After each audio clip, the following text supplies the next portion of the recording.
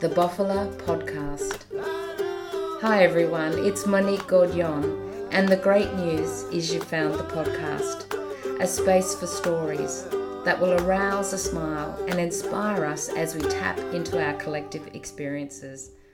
Enjoy.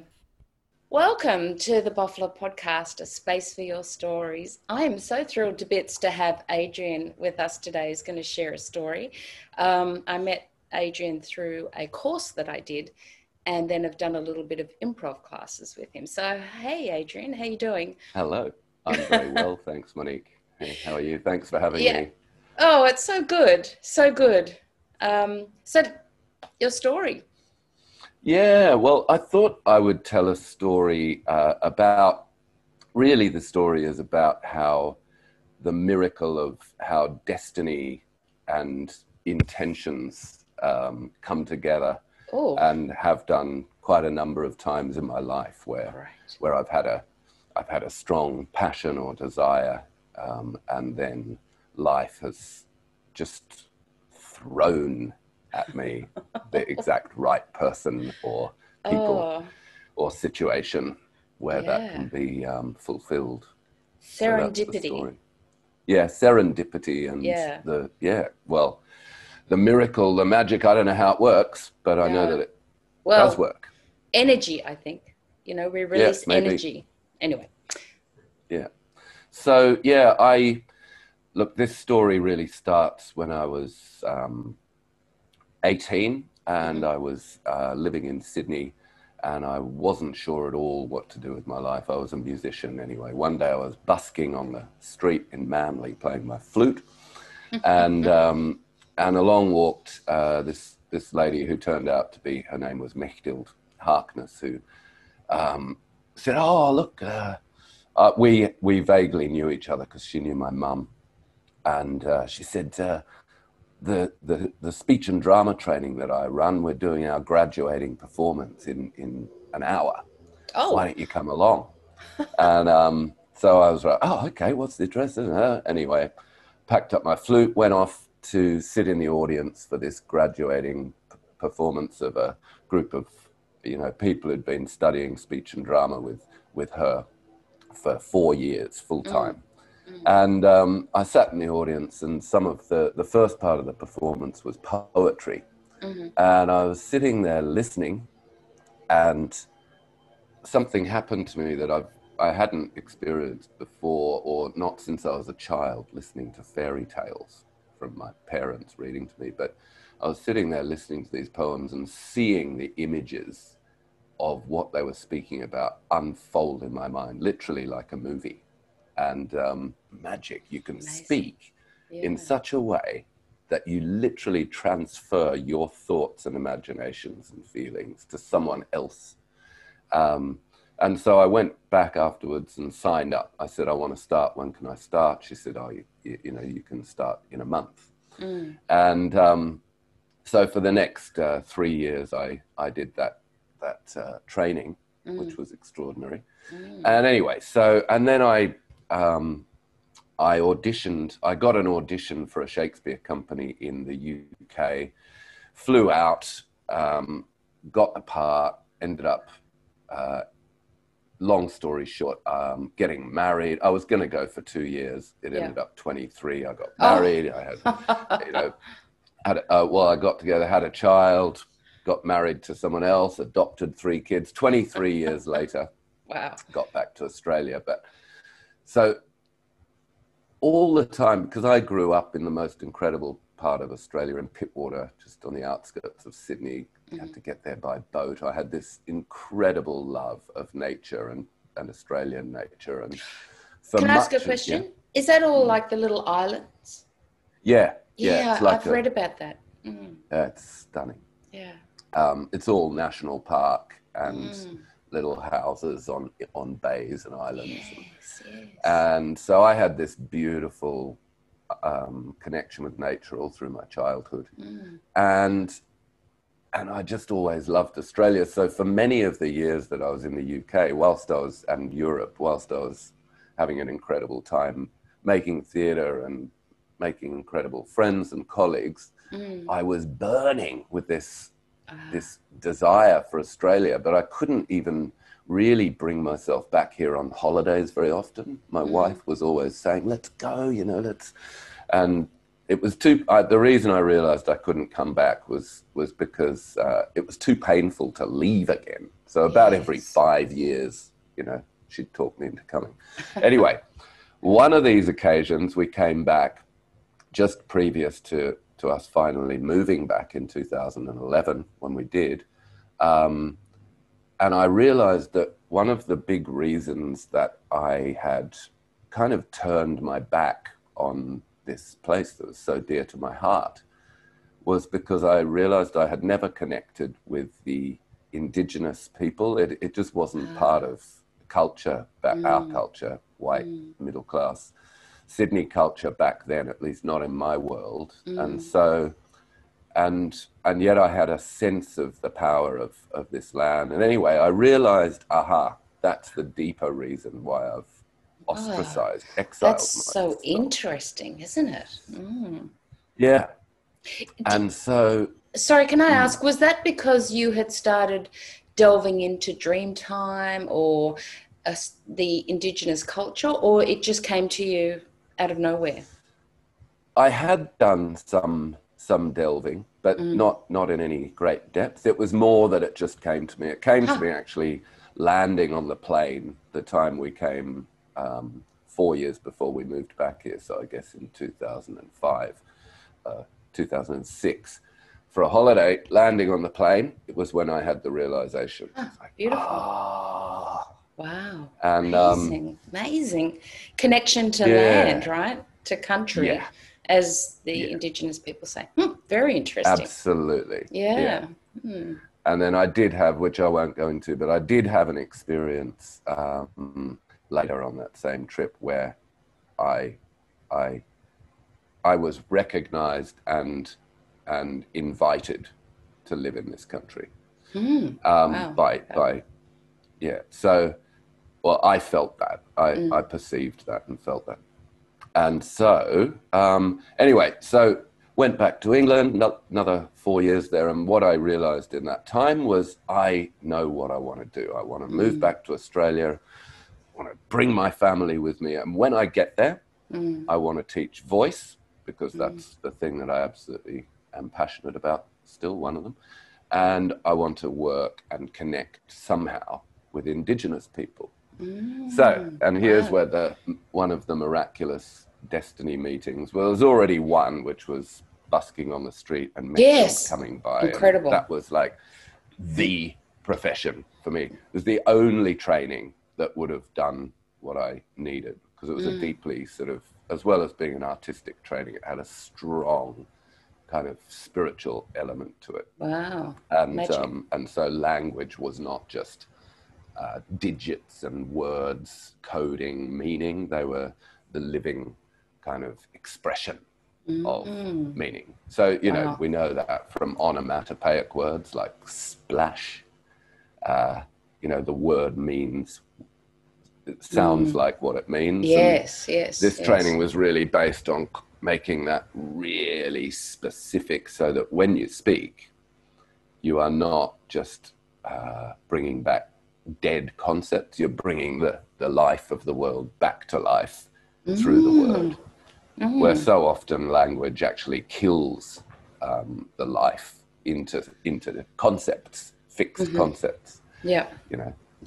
Interesting. So a tree, you say tree. Yeah. Well, a tree is a tree. Yeah. And you're not really seeing the tree. But the way these people would say tree in that poetry performance, they would say it in such a way that their imagination had united with their ability to craft the words with the feeling and the resonance and the form. So you would really see and feel the tree they meant. Wow. So there was a connection. You were able to connect viscerally with that, with the words. That's right. Yeah. They would come alive. Yeah, come alive. And so I came back to Australia with this strong desire to do voice, to teach voice, and to work with Indigenous people. And I came with one of my sons before the rest of the family to find a place to rent. found a place. We moved to the Northern Rivers because that's where my dad still lived. He'd never moved away from Australia, and I wanted to be near him.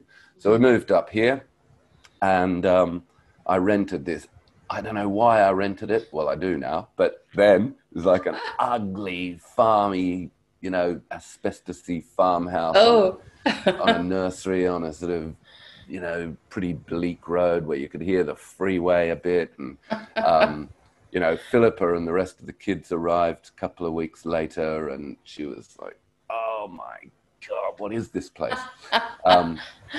Anyway, and Halloween was, I think was like, well, they arrived on 20th. Anyway, very shortly after they arrived, it was Halloween, and the kids wanted to go trick or treating. They were 9, 8, and 7 at that point. And so I said, okay, I'll follow you. And off we went up this little country road that we lived on. And they knocked on all the doors and got to this particular house. And these guys were in there, my dear friends, Paul and Paul. And turns out that, they said, what are you doing here? And our kids are all in their little English accents. And that's so gorgeous. Yes, we're trick-or-treating. We just moved back to Australia. And I can just imagine. Oh, sweet. Yeah. And so I got talking to one of the Pauls. Oh, what are you doing? I said, oh, I'm a voice teacher. I teach actors and and he said, oh, what? Oh, right. I teach acting up at this place in a couple of places in Brisbane. I said, oh, right. Where do you teach? And he said, well, one of the places I teach is called the Actors Workshop, and the other one's called the Aboriginal Centre for the Performing Arts. And I said, right, you've got to get me work. I've come here to teach voice, and I've come here to work and connect somehow with Indigenous Australians. And wow. And then I didn't see them again for a while. I sort of, every now and again I'd go and knock on the door, say hi, and because I liked them already. Yeah. And anyway, a couple of months later, this friend just stuck his neck out. He'd never seen me work. He'd only, on the basis of a couple of conversations, he recommended me, and because he was so highly respected, a recommendation from him was the job. Yeah. So he got a job doing what? Teaching voice at the Aboriginal Centre for the Performing Arts. Oh my God! Your vision materialised. Fantastic. Literally materialised, and and also then at the Actors Workshop, which was remarkably similar to the place that I had done my training in Sydney. It was a small, private, beautifully run, very high standards, deeply, a lot of integrity. The word spiritualities, they weren't there to learn spirituality. They were there to learn to be actors. And but it was held in this real awareness.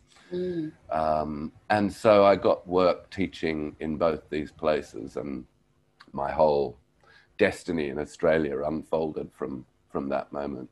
But it was just, that's the only street where I could have lived, where I would have met him. Amazing. He's the only person that could have got me that work.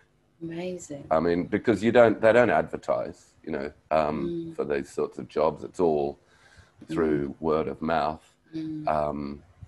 It was just one of those things. And then from there, this particular friend, Paul, also then taught me, because he is a very experienced corporate presentation, communication, leadership, facilitation. He's master in that. And he then took me under his wing and mentored me and taught me all that stuff and got me work in that whole field as well. So that's interesting. I didn't know you did that. So that's interesting. Yeah, I've been doing that for the 10 years really that I've been back in Australia, and before a bit, but he really. So it's just how life can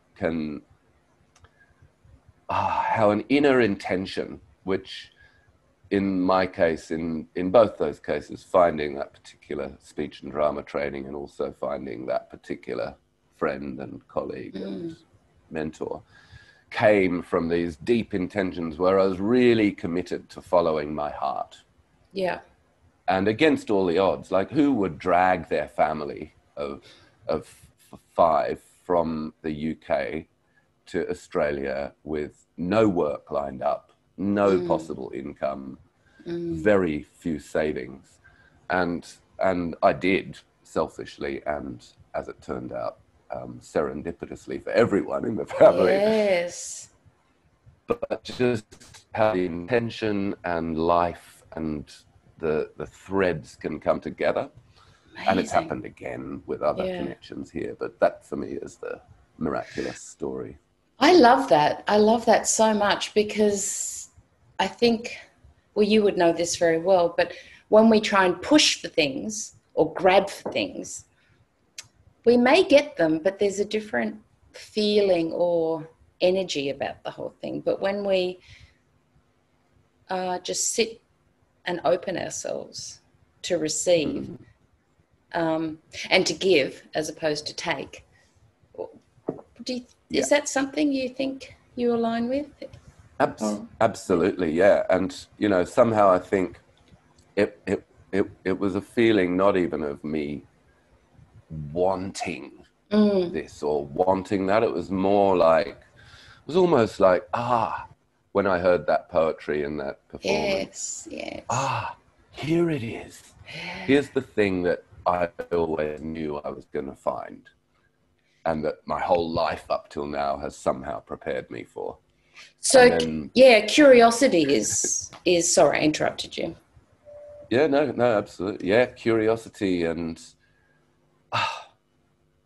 look, I said at the beginning, I don't know how this stuff works, but I just do know from experience that the number of times where my intention and my deep heartfelt passion, if I've followed that, it's not necessarily that life is easy or that the circumstances unfold without any obstacles or interruptions to the flow, but they unfold in such a way that the opportunities are there in miraculous ways. That's really inspires hope actually in me, you know.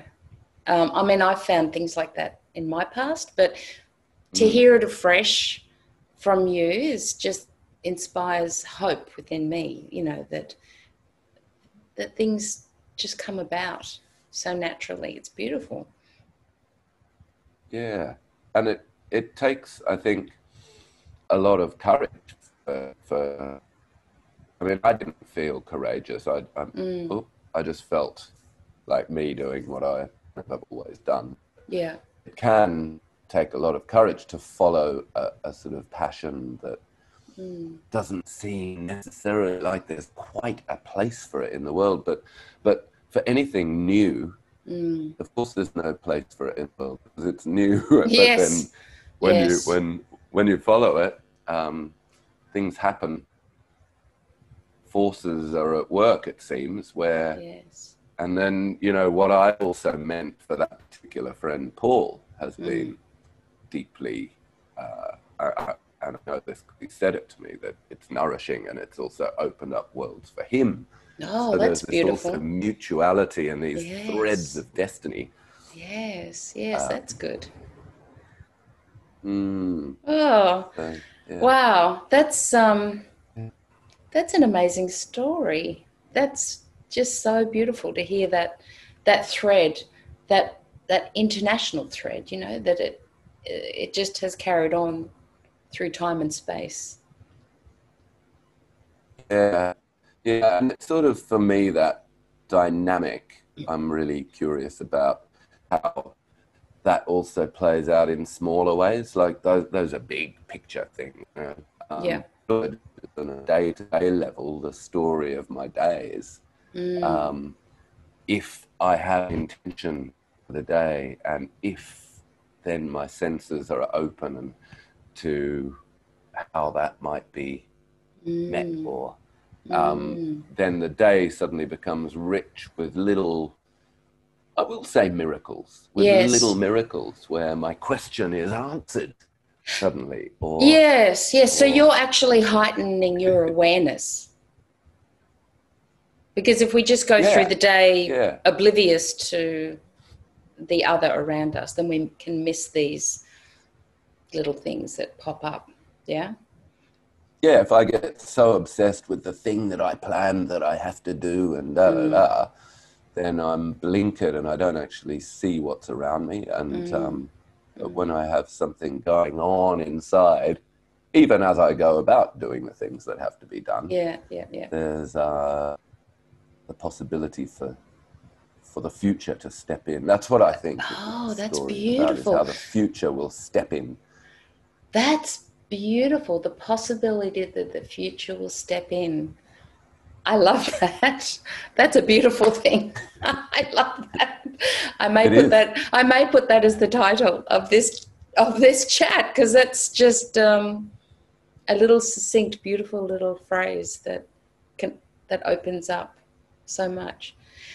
On that note, I think we may draw our chat to a close.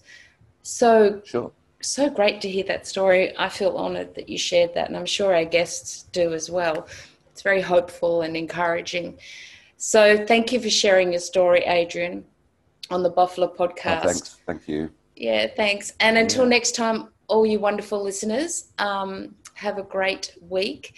And look, feel free to contact me if you have a little story or a big story that you'd like to share with everyone, because we're here to just bring a smile and a bit of joy into this world. So thank you, everyone. Until next time, go well and live in joy. Cheers.